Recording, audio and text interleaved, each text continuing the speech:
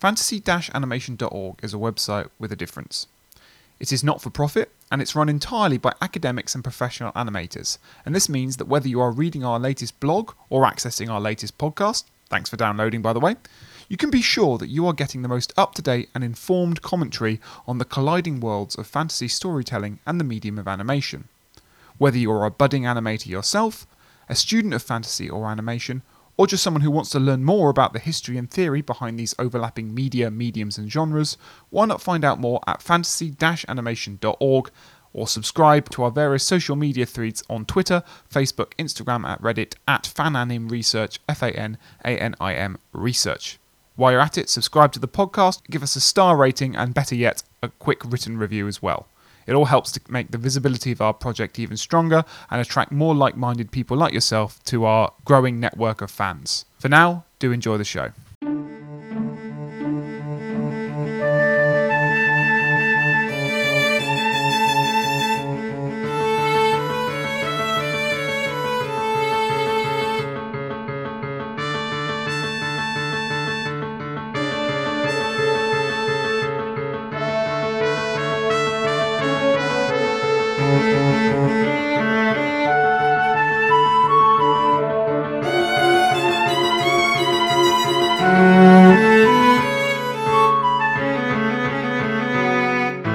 Welcome everyone to the latest episode of the Fantasy Animation Podcast. With me, Chris, definitely do feed me after midnight holiday.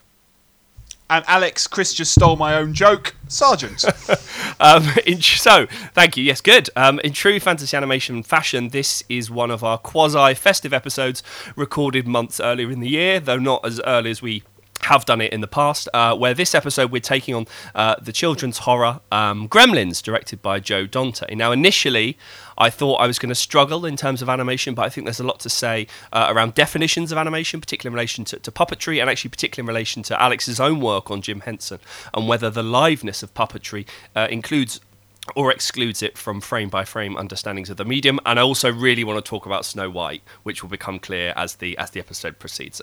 Alex, I've already set you up a little bit, but what else is there to say about such animatronic and puppeted creatures when it comes to fantasy? Oh, God, I don't know. Monsters, beasts, the imaginative object of play. There's loads of stuff to potentially talk about in terms of Gremlins as a fantasy as well as Gremlins as creatures of fantasy. But I've got to be honest, I feel like me and you are having a stab in the dark here. Both of us hadn't seen the movie 24 hours ago. This is a public name and shaming of our lack of knowledge of all things Gremlins. I think we need someone to help us out, Chris. We do. So if me and you are newbies to the film, I think our guest is definitely not. We're joined by Dr. Catherine Lester, who is a lecturer in film and television in the Department of Film and Creative Writing at the University of Birmingham. Now, her work largely focuses on the intersections between children's culture and the horror genre, which obviously I think leads to occasional forays, if that's fair, into animation. Her first book, Horror Films for Children, Fear and Pleasure in American Cinema, is literally hot off the press, coming out only a matter of weeks ago, and she's also published two on popular animation as well as other areas related to children's horror. She's also currently putting together an edited collection on the animated film Watership Down. While previously she's also written for us, for Fantasy Animation, reviewing Frozen 2, but also interrogating the subversive horror of fantasy animation, looking at, amongst other things, Coraline. So Catherine, thank you very much for coming on the episode of the Fantasy Animation Podcast. Hi, thank you so much for having me. Well, you are very much the expert here, I think, when it comes to a film like Gremlins. So, just as to kind of kick things off, where does the film, so this is 1984, this is Joe Dante, where does this film fit into your research, particularly in relation to that? What I know you've talked about a lot is that sort of fuzzy category of children's horror that is kind of so central to your research. Well, Gremlins was kind of where everything started for me. When I very first got interested in children's horror, I knew straight away I have to get Gremlins into this somehow. So when the book is based on my PhD thesis, so when I started my PhD, Gremlins was the first case study that I started writing up for no other reason really than I just really, really liked Gremlins. And I would do whatever it took to, I guess, come up with a definition of children's horror that would allow me to talk about Gremlins. Because I think maybe we'll get into this. It doesn't necessarily seem in some ways to be a children's film. For example, it's rated a 15 in the UK. But Is it? It is, yeah. Wow. But Wow. but certainly within its national context in North America, it is rated a PG, and it was very contentiously rated a PG. So in many ways, it, for me, is the sort of starting point, both of my interest in children's horror, but also of children's horror as a category in American cinema. So it's not the first ever children's horror film. That would be silly. It came out in 1984. But partly because of the fact that it was rated PG, and so it had there was a kind of backlash to it because people felt that it was too violent for the PG rating. As a result, a new category was added to the American rating system of PG-13. So Gremlins is partly responsible for that major watershed moment in American cinema. The other film that was responsible for this was Indiana Jones and the Temple of Doom, which was also notoriously a very violent film, rated PG. And then, so then that kind of had almost like a snowball effect in that PG-13 then opened up a bit more space for films in that fuzzy category, which were maybe a bit too scary to be PG rated, but not quite scary enough to be R rated, which is like the equivalent of our 15. So historically, it's really interesting. I also think that the gremlin creatures themselves are these wonderful, subversive, interesting representations of children. And I don't know if I should get into this now or maybe wait later or something, but my sort of big take on Gremlins is that the Gremlins themselves are these subversive figures of identification, that they are these analogues for children. And that in itself is a really interesting turning point for me in children's horror cinema, because before then, and still indeed at the moment, children in adult horror films tend to get represented either as these very straightforward victims who need to be saved, or they're these demonic villains that we see in something like The Omen and stuff like that. So in children's horror films, Gremlins included, children or child substitutes get to be more complex, more interesting. And Gremlins, again, it's this turning point where you see these child substitute characters who are acting up and basically, in my reading, disrupting this dominant culture where children don't really get to be childish. And the Gremlins come in and they basically, can I swear on this podcast? Yeah. They fuck everything up. And it's great. So you said the word subversive in your answer there, and I think that's going to be one of the kind of buzzwords of the podcast. We're recording this with the intention of it being a Christmas episode, so people could perhaps play a Christmas drinking along game anytime we say the word subversive or anarchic or madcap or all these words that we want to throw out the kind of energy. Carnivalesque, yeah. Oh, yeah. Double shot if we mention back teen. Oh, it's going to get great. But perhaps before we start, I can see Chris with his head in his hands, listeners. Is one of the reasons that these films can start to acquire a subversive energy just kind of by their genre status or their tone or their sensibility is that I'm reminded of an article I've not read in years, but an article by the Five Live critic Mark Kermode about kind of horror cinema. I think it's called Horror Cinema on the Edge of Taste, and he sort of argues that horror will always have a kind of butting relationship with censorship laws, because by the very nature of horror, it's one of its impulses is to engage with limits and the difference between the obscene and the on stage and that kind of stuff. And you can have that battleground at the 18 level with, like, you know, the kind of, I don't know, a boring but an obvious example would be something like Human Centipede, right, which is really kind of trying to confront the viewer with the limits of taste.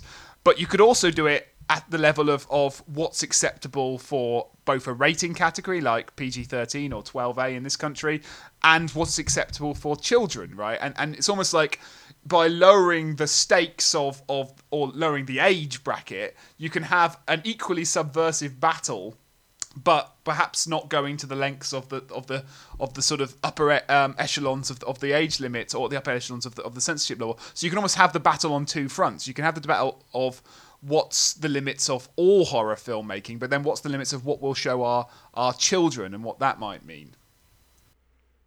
Exactly, yeah. And that's why I think that children's horror as a category is just inherently subversive, even when it's concerning films that are not especially scary. Like I mentioned, the Hotel Transylvania films, for example. Just the idea of a category of film that's children's horror, because of the idea that children and horror don't go together, and when they do, bad things happen. That makes the genre itself just inherently, subversive. Yeah. I feel like we've just used that word so many times already now. So people must be wasted. Absolutely. Listening to this. Happy holidays, everybody. But it also links to this kind of, to talk about sort of my own genre of fantasy. It relates to this sort of romantic notion of the child as this kind of vessel for the imagination, right? And in fantasy literature, children often appear because they're seen as having some sort of access to the imaginative world in a way that we lose at adulthood. But with that, and that's seen as a positive thing because it means they can, dance with unicorns and go on flights with fairies and all that kind of stuff. But the flip side of that is that there's this perception that because they're so imaginatively sensitive, that horror can affect them in ways that they're not protected against, which obviously the evidence is not necessarily there for. But I guess it's kind of it's subversive in its relationship to fantasy, and that fantasy is its kind of cuddly, acceptable, what we want, what we think and want kids to be doing with their imagination. But often what kids are actually doing with their imagination is imagining monsters in their cupboard and gremlins round the corner. So it's subversive in that level, in that it presents, and it sounds like a lot of what your work is dealing with, it is that representation, but it represents childhood in a way we're not that comfortable thinking about, because we like the idea of childhood being innocent and pure, but they are none of these things. We like the idea that a child is like Gizmo, the Mogwai, yes.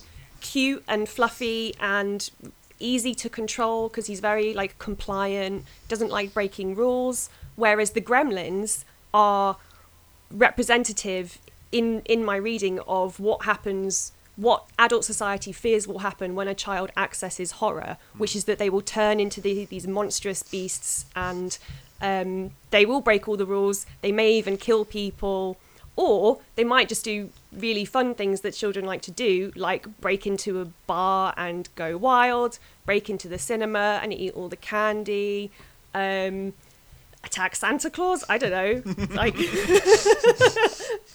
But that's part of the pleasure, isn't it? To sort of lean into the messiness of this. That's this thing. Going back to the application of these kinds of categories, is that yes, we can resist the way that they are used, or the way that they're applied to certain films, or the way that films are sold, and where we find books in the library about those films.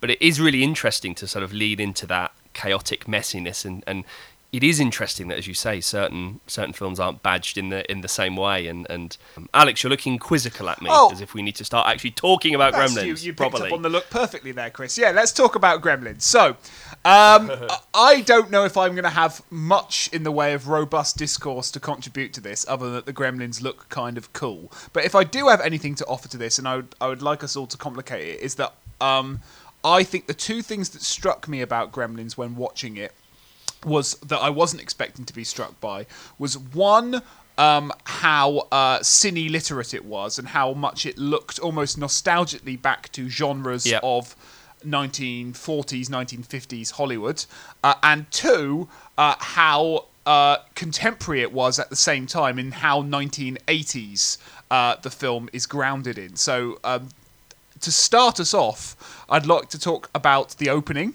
The opening kind of coda, where we're introduced to the gremlin, Mogwai, the Mogwai. So as clear something up for me immediately, Kat, are these things called gremlins, or are they called Mogwai? That's question number one.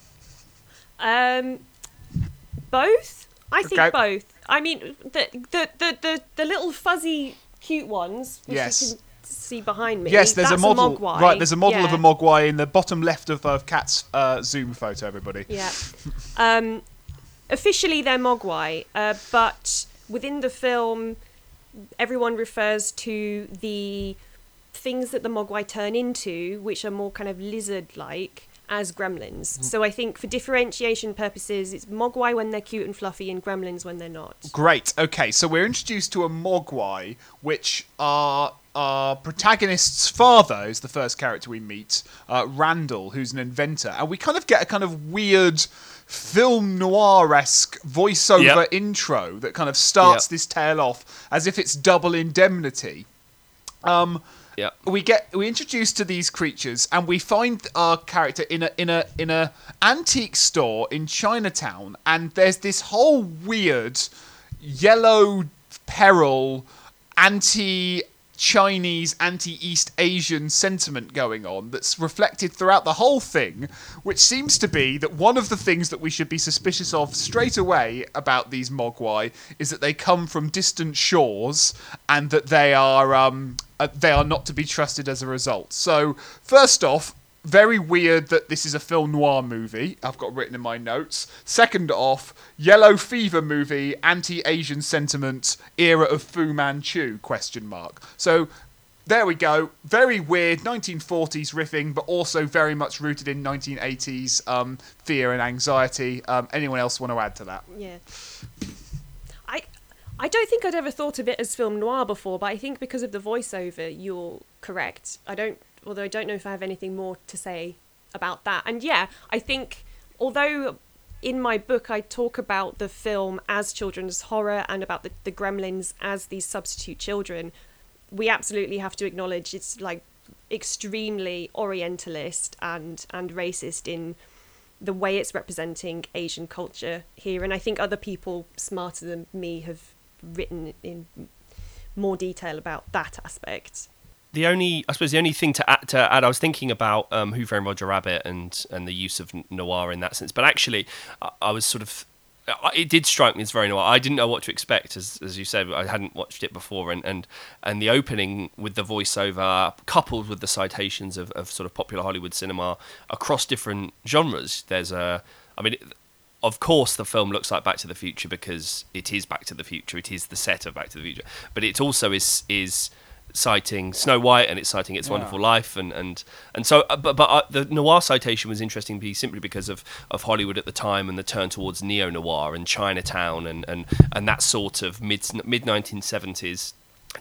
Noir gets to a point where it turns back on itself, and again, actually, there's a fuzziness between when does noir end and when does neo noir begin, and the sort of the postmodern reflexivity of noir getting to a point and then starting to look back, notwithstanding debates around whether it is a genre, a mode, a zeitgeist, and all that sort of stuff. So I think actually the citation of noir, visually at least, or stylistically in relation to the voiceover, perhaps does something in relation to an imaginary of fear, or masculine fear, I guess, masculine anxiety. Masculinity is always in crisis, as we know, and this crisis is kind of channeled through the father, who is desperately trying to make himself success. You know, he hands out all these cards the whole way through, almost to the point of parody. But you're right. It was sort of film noir meets an Orientalist understanding of otherness, which didn't necessarily sit, or I didn't know what to expect that the rest of the film was going to be based on that opening. I think that you said it's almost to the point of parody, but I think it absolutely is parodic in its representation of the father. And I think that this introduction is quite really interesting and quite crucial to that, because his voiceover only appears right at the beginning here and then again right at the end, but he's not in the film for quite a lot of it. So and he's not presented as someone who's like got his shit together. Mm-hmm. He's presented as a really foolish man. He's a bad inventor, not an especially good father and husband as a result of not being a good inventor, because that's his livelihood and he doesn't make any money off of it. It's his fault, basically, that all of the events of the film get kicked off, because he takes this this mogwai without the permission of the shop owner, blah, blah, blah. So for me, he's represented deliberately as this ridiculous figure, and it's playing upon this idea of the kind of patriarch, but and the voiceover that bookends the film feeds into that. But I think it's supposed to be like, this guy's an idiot. Look at this guy. He's caused all these problems, and then he comes back sort of serendipitously at the end once everything's resolved, as if it's like his doing. But no, he's just there by accident. Yeah. To me, there are two other things at fault, though, in that opening sequence. There's the ineffectiveness of the father, but there's also the fact that the child, the sort of kid that sells him the mogwai, is desperate to sell it. So we have the force of sort of commercialism, commerce, fueling this thing happening. And the final thing that's the problem is that this mogwai is taken from a place that they understand him, that he has a sort of cultural history with. They know how to treat the mogwai, they know how to look after the mogwai, and he's sold as a commodity outside of that to this American small town family. And there's this recurring, this anti-Asian kind of sentiment. Yes, it plays out on a kind of body politic, body fear level right at the beginning, where we get these kind of, quote unquote foreign spaces. But actually, the more recurring line in the movie seems to be, oh, it's a foreign piece of crap, is what people say quite a lot, right? Things are foreign, and what's scary about them is they represent this kind of globalized, capitalism of the 1980s. Yeah, toys that are being sold in every country around the world are bad because they no longer represent the communities of which they are made for. So I think, in one way, what these visual references back to the 1940s and 50s are, is they're a reference back to Bedford Falls, It's a Wonderful Life, small town 1940s America, where everything is quaint and local and belonging to an individual community. And what the film's setting up kind of tonally in those opening sections is a threatening to that, caused by these gremlins. But we could see the gremlins as much as representations of kind of of capitalism, right, or of free market economy, as much as they are of children. Absolutely. And I think the second film, which we won't talk about, but the second film really leans into that a lot more, and leans into the satirical elements a lot more. But okay, maybe we could save that for another podcast. Sure. Yeah. Absolutely. So we haven't met our heroes yet. Our heroes are who are they? Well, as far as I'm concerned, the heroes are the gremlins. But well, who are the heroes supposed to be for the first 10 minutes? As far as what the film tells us at the beginning, so we have the father, Randall Peltzer, who tells us in his voiceover he's buying a Christmas present for his kid, which I also think is really interesting, because then we expect Billy to actually be a child, and sure, we see him, and he's like a grown adult, 50. Yeah, but I think that's also really interesting, because he's presented as this quite ambiguous figure, at least in terms of age. He is treated as a child by his father, at least, and he behaves childish in certain ways. We see him going to work at a bank, which is quite a grown-up job. I think we will probably agree. But he hides his dog under his desk, which gets him in trouble. He has a little clip-on tie, which reads as quite childish. He puts his nameplate is upside down, so he's not a very put together. He's not adulting very well for someone who is supposed to be an adult, as far as we can tell. So Billy is presented to us as our protagonist, Randall's son, and later that day, Billy goes home and he gets given Gizmo, the mogwai, as his early Christmas present. It's interesting. So here's the thing I noticed. Why do none of the people in this movie, until these creatures turn into gremlins, whilst they're mogwai, find them anything but slightly amusing toys? There seems to be what I picked up on, quite a normalising rhetoric going on, which is that these kind of, these beasts from out of space, these creatures from the beyond, these, rather cute looking but essentially extraterrestrial objects appearing in small town America, no one seems to bat an eyelid, because they're cute, They look nice, and so people kind of pat them on the head and go, "Oh, that's a cute toy," and move on with their lives. No one seems to be particularly shocked by the appearance of the gremlin until it turns into said gremlin. Yeah. And of course, what we haven't mentioned so far is that Mogwai comes with 3 very important rules. Yes. As well, which again, you'd think that those would raise flags. So you're not supposed to expose him to bright light, and especially not sunlight, as it will kill them. Don't expose them to water, and as we find out, that's because water makes them multiply. And don't feed them after midnight, because that is what turns them into the titular gremlins. So I suppose this is where the animation comes in for me, because this whole sort of treating them as toys, the importance of the materiality of animatronics. As you say at the very, very beginning, the father goes to get a toy and ends up with essentially a toy. And part of that, I think we're supposed to read them as merchandise. I think this is a film that's got one eye on the post-cinema existence of itself. It's sort of, this is what children will buy. We are this close to a Furby. So there's something going. Sell Mogwai Furbies, and in fact the marketing of the film also very much situated it as being a children's film. There were loads of Gizmo toys and plushies. It was advertised like it had a cereal tie-in and that kind of stuff. So sorry to interrupt. No.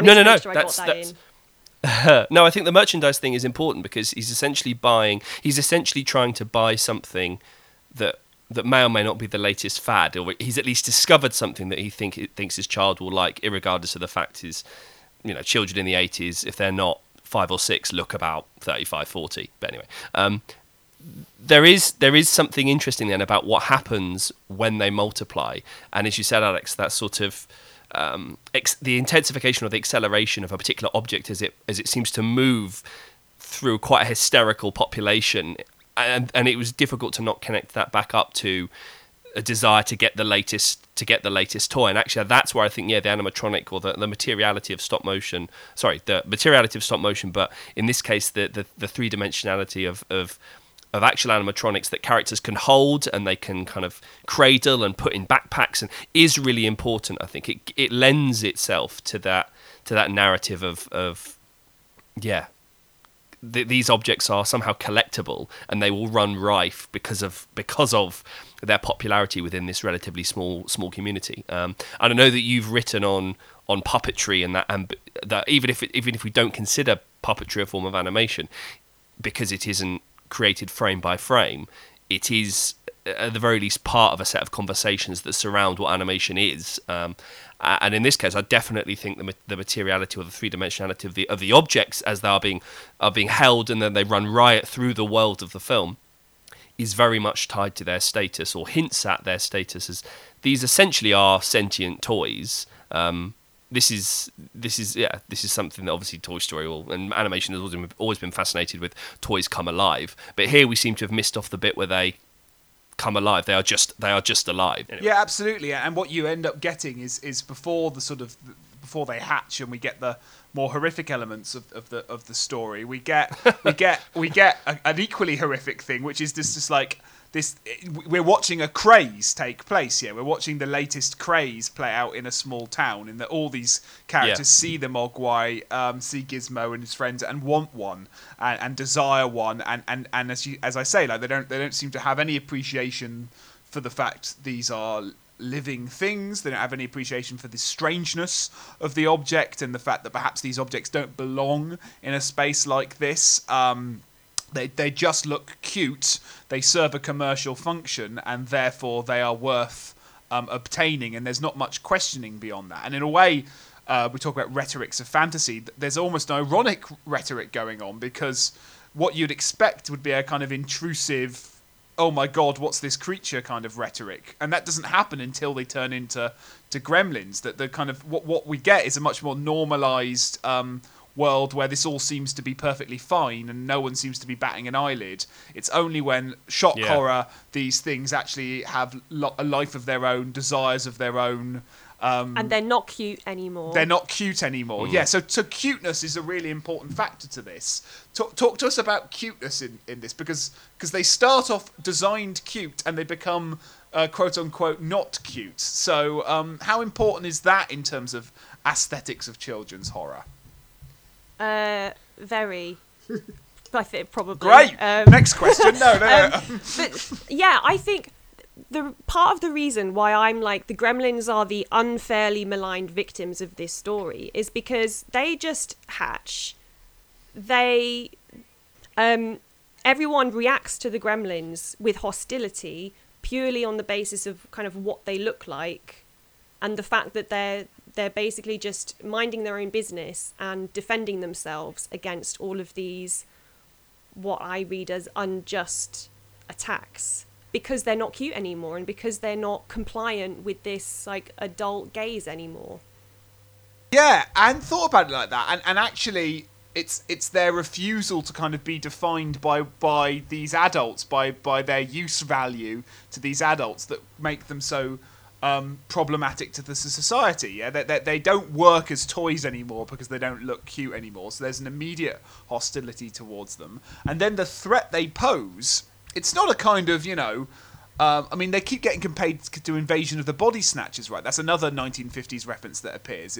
And there's this sense that they're going to take over society and consume them all, or kill them all, or eat them all, or some sense of kind of that society is under threat. But actually, they're quite happy to participate in their own way. They want to go to, as you say, they want to go to the cinema, they want to go to the bar, they want to just, they want to kind of get on with stuff. But it's the fact they won't let them that causes the narrative tension. It's not them trying to kind of, they're not trying to take over. They're just trying to like have a date night, it would seem. Yeah, and I think it's important to point out that they do kill some people in the film. Yeah. But it's really important. It's always important to point that who out. They kill. Because the probably the most shocking human death and maybe the only human death actually that happens in the film is Mrs. Deagle, who we see at the beginning as this grouchy old woman. She's like a landlord or something who's refused extensions on rent to destitute families, and she says she's going to kill Billy's dog. And there's a Margaret Hamilton, Wicked Witch of the West. I'm glad you did it because I was about to do it. Yeah, absolutely. We've got one part Mr. Potter and one part Mrs. Gulch, Wicked Witch of the West going on. Yeah. Absolutely, yes. So she's very clearly established as probably the only true villain in the film. And what do the Gremlins do? They do everyone else a really big favour by launching her out of her window on a stair lift.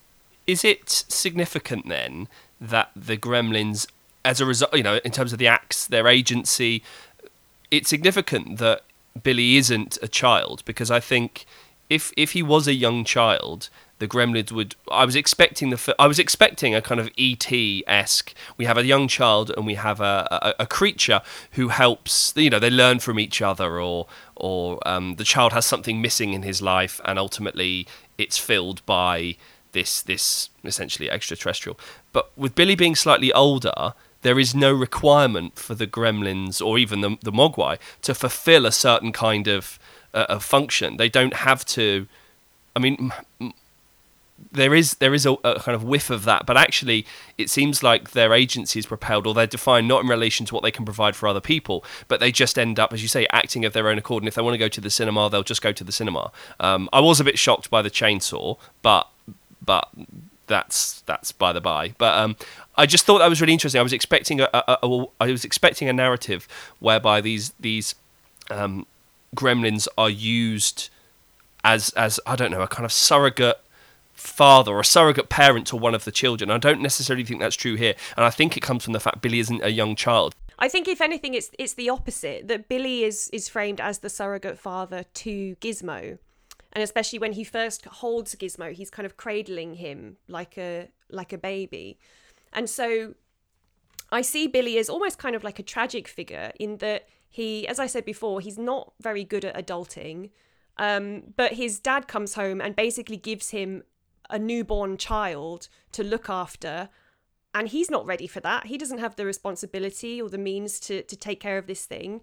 And so it's that kind of being given too much responsibility too soon that by a father who's an irresponsible figure already, that causes that kind of knock-on effect and results in the chaos that we see. He's not good at adulting in a kind of 1980s go get 'em. You should be working in a city bank by now. But he seems relatively capable. I think that's more capable than his own dad, at least. Absolutely, yeah. And one of the advantages of making him older, as opposed to the sort of the younger version of, there's another version of this where the child is younger, is that he is more capable of sort of being an effective protagonist against the physical threat of these gremlins. And I can't remember the name, but there's this rivalry he has with this other Gerald, thank you. Gerald who is like he is the epitome of kind of, he is Marty McFly at the end of Back to the Future, as opposed to Marty McFly at the beginning. No, sorry, George McFly at the end of Back to the Future, as opposed to George McGuy at the beginning of Back to the Future. He's a epitome of 1980s go get 'em success, and he's an absolute. Well, we've already sworn on the podcast, so we'll keep going. He's an absolute knobhead. Like he's not who we're supposed to admire. He's not the kind of adult we're supposed to like, and it all adds to this kind of subversive, there we go, in case anyone's sobered up, energy to the thing, in that one of the things this thing is taking down is just 80s culture and 80s consumerism. I loved all that. Chris, it's probably time to talk about Gremlins and their animated nature. So I think there are two things we could mention here. I think we should talk about the cinema scene. So there is a key scene in this film where the Gremlins go to the cinema and watch Snow White and the Seven Dwarfs. But I think more broadly we could talk about the way the physicality of these creatures, once they become aware, embodies actually a kind of slapstick, Warner Brothers, Looney Tune-esque kind of anarchic quality that the film also enjoys. And I'm thinking particularly of the bar sequence that's one of the sort of standout moments in the film. So I don't know, over to you, Chris. Gremlins and their animated nature. You've said they're like objects, but they're also like cartoon characters, aren't they? They are, and actually the first point, or your second point, has answered the first point, insofar as I was trying to get my head around why or what the Snow White sequence is doing in the film, because of all the things that they could go to the cinema to see. That seems like a very interesting. In what world have they gone to the Prince Charles or something? In what world are they showing in 1984 a 1937 film just casually? Don't understand it. And I think the answer lies in the division between that and Warner Brothers. And there are plenty of films where animation is put on television to show something. We've just, if those of you who've seen the new Bond film, there is Wallace and Gromit playing on a television that gives us an indication of the time or the moment that the sequence is set. But also, isn't it great that kids watch? That's what kids watch. They watch certain kinds of animation. And there's a long history of certainly Disney animation being used in this particular way. There's a film from the 40s, Sullivan's Travels, which is about a group of prisoners who end up going to the cinema and end up watching a really plasmatic, silly symphony short, and it's supposed to kind of counterpoint their rigid, mechanized existence as they all are chained together by seeing this fluid, malleable world on screen. So I don't, in that sense, yes, they are going to the cinema to watch Snow White because animation is, there, I've said it, entertaining. Right.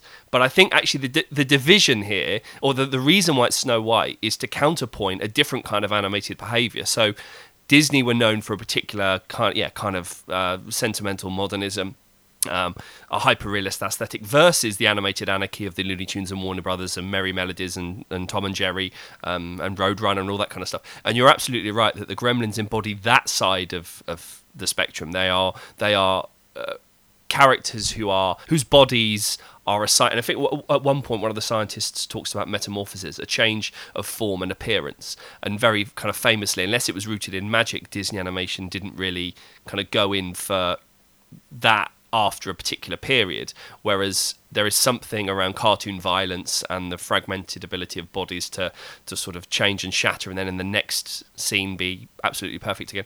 I think, and in fact, isn't Billy an aspiring comic book writer or comic book artist? And I was looking online, and isn't Chuck Jones his teacher? in the film, or something like that. He's credited as the comic book artist's teacher is Chuck Jones, and obviously Chuck Jones was known for Looney Tunes and Warner Brothers. So it's definitely trying to stick its flag in the sand. This is a different kind of animated anarchy that is far removed from that hyper-realist sentimentality and musicality, because the sequence that the Gremlins watch in the cinema is the Hi-Ho sequence. It's a musical number. And this film isn't doing that. So that's the only... your second point kind of answered the first, or clarified the first to me, because I was unsure as to what that citation of Snow White was doing. But it does seem to try and create a division between different kinds of animated action and violence and kind of character. Well, for me, I think that the fact that they're watching Snow White is key to seeing the Gremlins as these child substitutes. Especially because it's not any point of Snow White that they're watching. They're not watching one of the scary bits. Because as we've established, Snow White is very scary. They're watching one of the most kind of joyful and happy bits of Snow White, which is the dwarfs singing hi-ho, hi-ho. And at that moment, all of the Gremlins stop what they're doing, because they've been like tearing apart the cinema and causing chaos. They all stop and they're just entranced by the film. They start singing along, and it's what I find especially kind of tragic about what happens to them, is that it's at that moment when they are their most childish, when Billy and his friend Kate choose to blow up the cinema, at that point when they're just being the most innocent that they could possibly be. Well, no, I'm just going back to this thing of the violence of media and the child audience, I suppose. Criticisms of video games or violent video games or rap music, as children listen to rap music and they will automatically be violent. But if they listen to if they listen to Dido and become apathetic, we don't blame Dido for their apathy, but we can definitely blame rappers for violence. But that's a separate thing. But I wonder whether the point that the film is making by choosing a particular sequence from Snow White that isn't, as Kat said, particularly scary and is actually quite jovial, and it's about the end of the workday as well, isn't it? So it's about that shaping them into the good little capitalists that they'll grow up to be, or something. Yeah. But I suppose it's also saying that their behaviour, the behaviour of the Gremlins, isn't intrinsically related to what they're watching on screen. You can't say that, the reason that they're acting up like this in the cinema is because of the thing that they are watching. And it's almost trying to position... I'm not trying to say that it's apologising. The animation isn't going to cause this, or that... Is it saying something about itself, that it doesn't matter how violent the film is, it's not going to impact, or it's not going to impact or influence children in the way that you think, because children don't necessarily think like adults, and those judgments that we make around media are often aimed at adult subjects rather than thinking through and nuancing a children's response to that, because it seems like their relationship to what's the Snow White on the screen isn't really... They're kind of not really watching it, and they kind of are in some instances, but then they start to sort of destroy the cinema. And I don't know, I'm just wondering whether it's trying to make a comment on the palatability of media, this role of the childlike gremlin as vessel for imagination, or I don't know. Is it trying to at least say something around the susceptibility of children that isn't really susceptibility at all? Well, there is at least one moment in the film where a child, by which I mean Gizmo, copies something that he's seen in a film, which is when earlier in the film we see him watching a racing film starring Clark Gable, which I think is called To Please a Lady. And later in the film, in the department store, he takes a little toy car and he uses that and is instrumental in using that to defeat Stripe, the last remaining gremlin. So if anything, the film is saying that media can be a positive influence on kids. And actually, for the first time on this rewatch, I noticed that when he's watching that film on TV, there's also a Mad Max Road Warrior poster just on the other side of the TV, and which I had never noticed before. But he's not...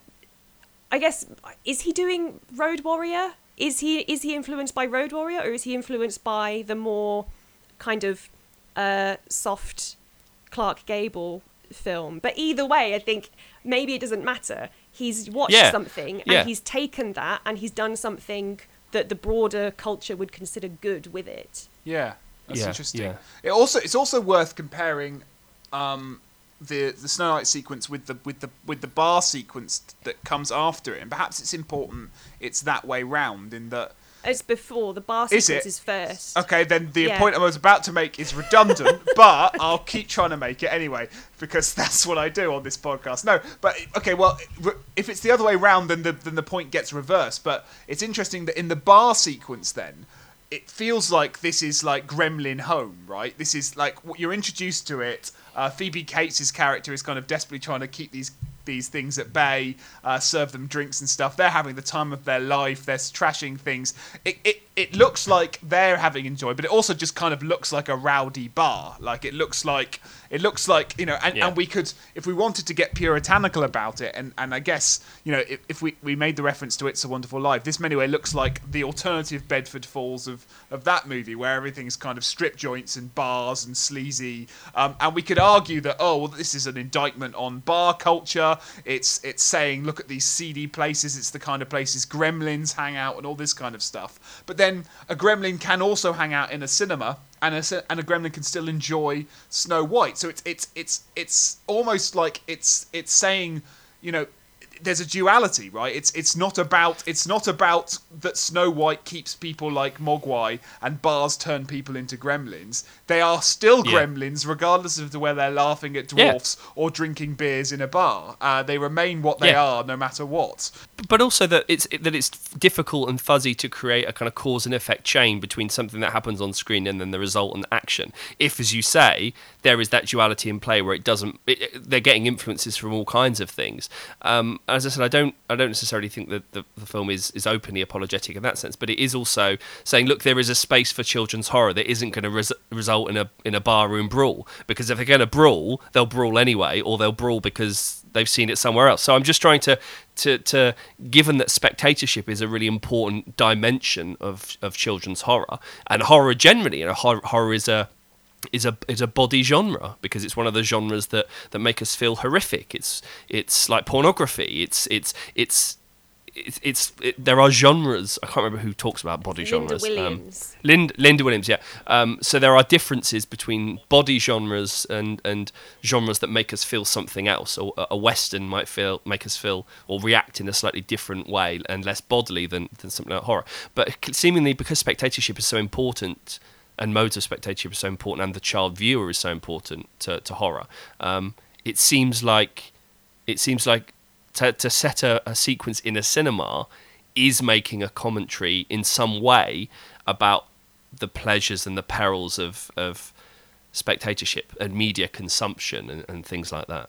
I guess we're coming short to the end of our episode, and given that we've talked a lot about the films offering these spaces to think about media's impact upon children, media's impact upon society, the relationship between consumerism and cinema. I wondered, Kat, did you have anything you could tell us about the reception of the movie? Because obviously the film, I'd like to know what the immediate reception was. I'm aware that there was perhaps a little bit of tension or controversy. Is that over-egged, or is that true of the time? And then what the sort of, you know, legacy of the movie has been since, because Chris and I hadn't seen it, but everyone else has. So talk to us about world. Everyone else in the world has. So talk to us about sort of what happened. Tell us the story of what happens once Gremlin comes out, and if there's anything we can learn as scholars of children's horror because of that story. Well, when it came out, it was hugely commercially successful, and I think that was mainly as a result of a very good marketing campaign which almost entirely obscured the fact that it was a horror film and instead made it look more like a sort of E.T., more wholesome film, and it really emphasized the fact that it was Spielberg who produced it. So when people saw the film, there was some controversy around the fact that they'd, you know, taken like their 5-year-olds or whatever expecting E.T. and then they saw gremlins being blown up in microwaves. And as I said, that was enough combined with Temple of Doom to result in then a whole new film rating, which we still have today. In terms of critical reception, there was a fair bit of negative critical reception, actually. And again, I think Philippa Antunes goes over the critical reception in more detail in her book. But critics were quite taken aback by the film's quite cynical tone, and that and especially the way it seemed to be attacking kind of core American ideological values like little small towns and the idea of Christmas itself. But as I said, despite that, it was still very commercially successful. I think it was released in June, which is bizarre because it's a Christmas film. But I do believe that it did have a kind of re-release that Christmas. And so it was at least successful enough to warrant that.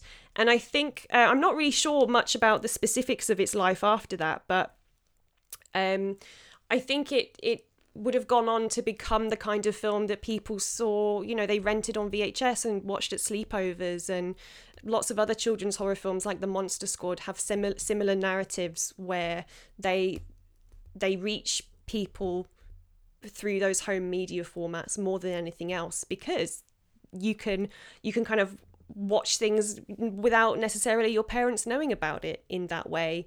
And so again, is all about the way that children's horror or horror in general is all about subversion and breaking rules and doing things you're not supposed to be doing. Yeah. Found in the spaces sort of outside where they're supposed to be and all this kind of stuff. Yeah, okay, interesting. Is there anything else about Gremlins that we must mention before we begin to wrap up, Kat, and talk about your book more? Is there any key aspect that we must that we haven't gone over that would be worth listeners being aware of if they want to know more about this movie?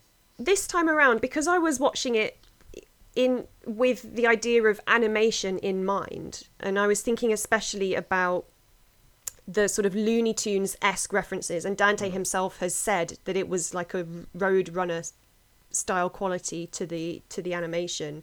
And I just noticed that there were some Looney Tunes character toys in the department store, which kind of cemented that link, along with like Garfield and some Smurfs or something. But I also thought about Randall's Inventions as maybe being a bit like Acme products from Looney Tunes, because they're all a bit rubbish. They don't work. Yeah. They're also quite. I wondered if was another reference. They're also quite rubbish because they're unnecessary. Like they're solutions to things that don't need solutions for, which I think adds to that kind of stuff for stuff's sake kind of sense of the movie. Yeah.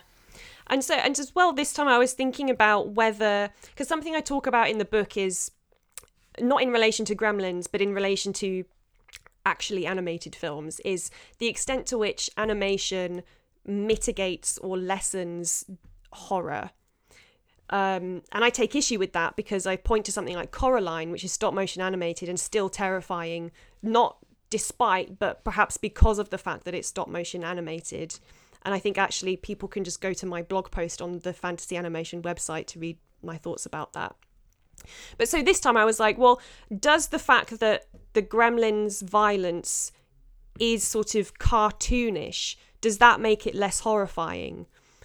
And I think probably no, because it's not like a Looney Tunes in the sense that they are tangible objects. They do get torn apart, they blow up, they have blood that goes everywhere. And I guess I was interested to know what you and Chris especially thought about that aspect of the cartoonal violence. Yeah, and I was gonna. I suppose my answer is relation to horror and comedy, actually, because I was thinking, yes, animation always sits on that knife edge between exaggeration or dilution, and as you write in the blog, nowhere is this more prevalent than in the horror genre, which does it matter that something's animated? Does that lessen the horror, or does it amplify it? In the sense, or in the case of Gremlins, is it that it still makes it horrifying, but it makes the horror funny, or does it transform in the way that I'm thinking about I'm thinking about, I suppose, the way that genres work at the level of semantics and romantic comedy and the things that qualify the other things, black comedy, that kind of thing. And so I was wondering whether the animated horror or the children's horror or the bit that's sort of qualifying the other bit, what that does to it, how animation transforms the horror. And I wonder whether it introduces a level of comedy, because I still thought the film was horrifying, but I found the horrific moments comedic. I mean, there are funny bits, like when they're dressed as carol singers. That is really funny. That is because that is them trying to understand. They're learning the customs and then trying to like act them out, which I thought was really funny. And then there are some really horrific bits where one of them is using that chainsaw. But I found the horror more comedic because it was animation. It didn't lessen the horror, but it introduced an element of comedy that I don't know whether that necessarily tempered the horror, but it certainly did something.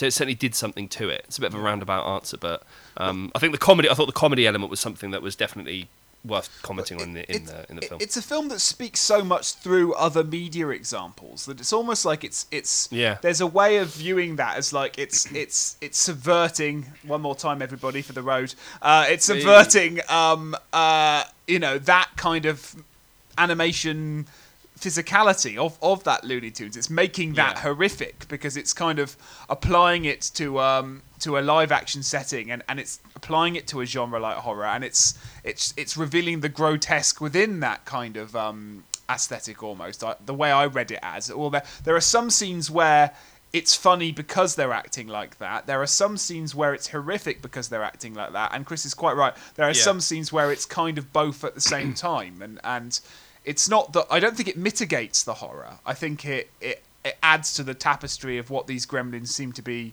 representing and doing and being in the space of the movie. Actually, that's really interesting that it sort of places a Looney Tunes aesthetic within a kind of three-dimensional fictional world. What would happen if these sorts of cartoon events actually could be mapped onto a, fictionally real space? Well, yeah. Well, this is what happens when a gremlin picks up a chainsaw. This is how horrific and how fearful the characters are. It's also about revealing. Talk about turning a mogwai into a gremlin, like that metaphor we've been using. It's about revealing the violence that's inherent within the most lovely, child-friendly of entertainment forms, right? It's revealing that actually, if you sit and watch this cartoon stuff, a lot of it's very violent. And all right, you don't see blood and you don't see gore, but you see violence, you see physical pain, you see all this. Tom and Jerry is supremely violent. Roadrunner is supremely violent, but we don't think of it that way because it's coded in a quote unquote child friendly way. So I think there's an aspect to what that's doing with the kind of aesthetics of the Gremlins. The Gremlins behave like cartoon characters, but they have the capacity to actually threaten and actually scratch and actually bite and actually kill, and that makes what they're doing. I mean, there's something Nightmare on Elm Street-esque about it. That's another quite cartoony horror movie that plays with that and kind of reveals the horror within that kind of aesthetic in a nice way, but this is doing it in a different context and stuff. And if we think about this as a Chris Columbus film, in Home Alone, there is also a lot of violence in that, but it's more cartoonal because these things happen to the wet bandits in that film that would kill a person, but they just kind of bounce back. So that one, and I think that film probably is less controversial because it doesn't have those more tangible effects like that we see in Gremlins. Yeah, which opens a debate we have not got time to address today, but it's that classic debate with why is it that violence that doesn't have impact is considered to be better or more sanctified than violence that does. If anything, perhaps it should be the other way around. But hey, another debate, another podcast, another day. Kat, thanks so much for talking about Gremlins. Your book, Horror Films for Children, is out, available, and please do, everyone, buy their copy as soon as you can. Order it for your libraries if you're an academic. Get it on your course syllabuses, but also buy it for yourselves. It's got a wonderful cover. I see Gremlins is the front cover, so that's nice to see we're on brand. Tell us a little bit about the book more broadly and what other case studies people can enjoy along with Gremlins if they were to purchase it. Well, it's basically all about asking and answering the question, what happens to horror when children are the target audience? And more specifically, what happens to children in horror when children are the target audience? And my answer to that, basically, starting with Gremlins, is they get to be a lot more interesting and complicated and agentic than they generally get to be in adult horror films. And as we see in Gremlins, they also get to be really horrific. And I think that that's great, and that they should be allowed to be horrific. So, Gremlins is one of the major case studies in the book. And as you said, Gizmo's on the cover. I also talk about films like The Monster Squad, and I situate that as a post-Gremlins film, which takes advantage of the PG-13 rating. And in fact, it's very similar to Gremlins in that it's also very subversive and representing children doing all kinds of horrific things, except this time they're real physical children. I talk about animated films like Paranorman and Coraline, and I think about the aesthetics of stop motion and how that adds to or increases their horrific potential. Monster House is another animated film I talk about, but a CG animated film, and I believe I cite Chris in that chapter a bit about the virtual kind of animation, and that's in a chapter about that is also paired with The Hole, another Joe Dante film, although not an animated one, and I think about the space of the home as a source of horror. And that's sort of the very rough summary of everything that happens in the book. And hopefully what the book demonstrates is this is a category of film. It's a really interesting one. It's not impossible, although it is often hanging on an impossibility. And children's horror is great. It's like, yeah. Agreed. You sold us. Yeah. Yeah. And if people do want to buy it, I mean, it's wildly expensive because it's an academic book, but if people do want to buy it, there is a discount code, which I don't remember, but I'm on Twitter at Cinefeline, which is spelled C-I-N-E feline, as in the cat. And somewhere on there you'll find the discount code, which will get you about 30% off on the Bloomsbury website, which is the publisher. Terrific. And if listeners are people access these podcasts years down the line, so if you're listening in the future, hopefully it'll be available, I'm sure, on paperback by then, and that'll make it a little bit cheaper as well if people wanted to access it. So many ways to get Kat's fab new book. I think that's been us for another week, hasn't it, Chris? We've done it. We've managed to articulate Gremlins. Kat, thank you so much for helping us through that. It looked like we sort of got it, even though we probably should have seen it about 80 times to have had any attempt to qualify to talk about this in public like everybody else, and I'm sure people will be watching it over the Christmas period, so I hope this has wet your whistle to kind of get back in and give it one more rewatch. So I think all that's left to do is to say thanks so much for coming on the show, Kat. It's been a real pleasure to chat to you. Thank you so much for having me. We are Fantasy Animation. You can find us at fantasy-animation.org, as well as on Twitter, Facebook, Instagram, at FanAnim Research, FANANIM Research. You can access Kat's blog post that we've referenced on this episode in that.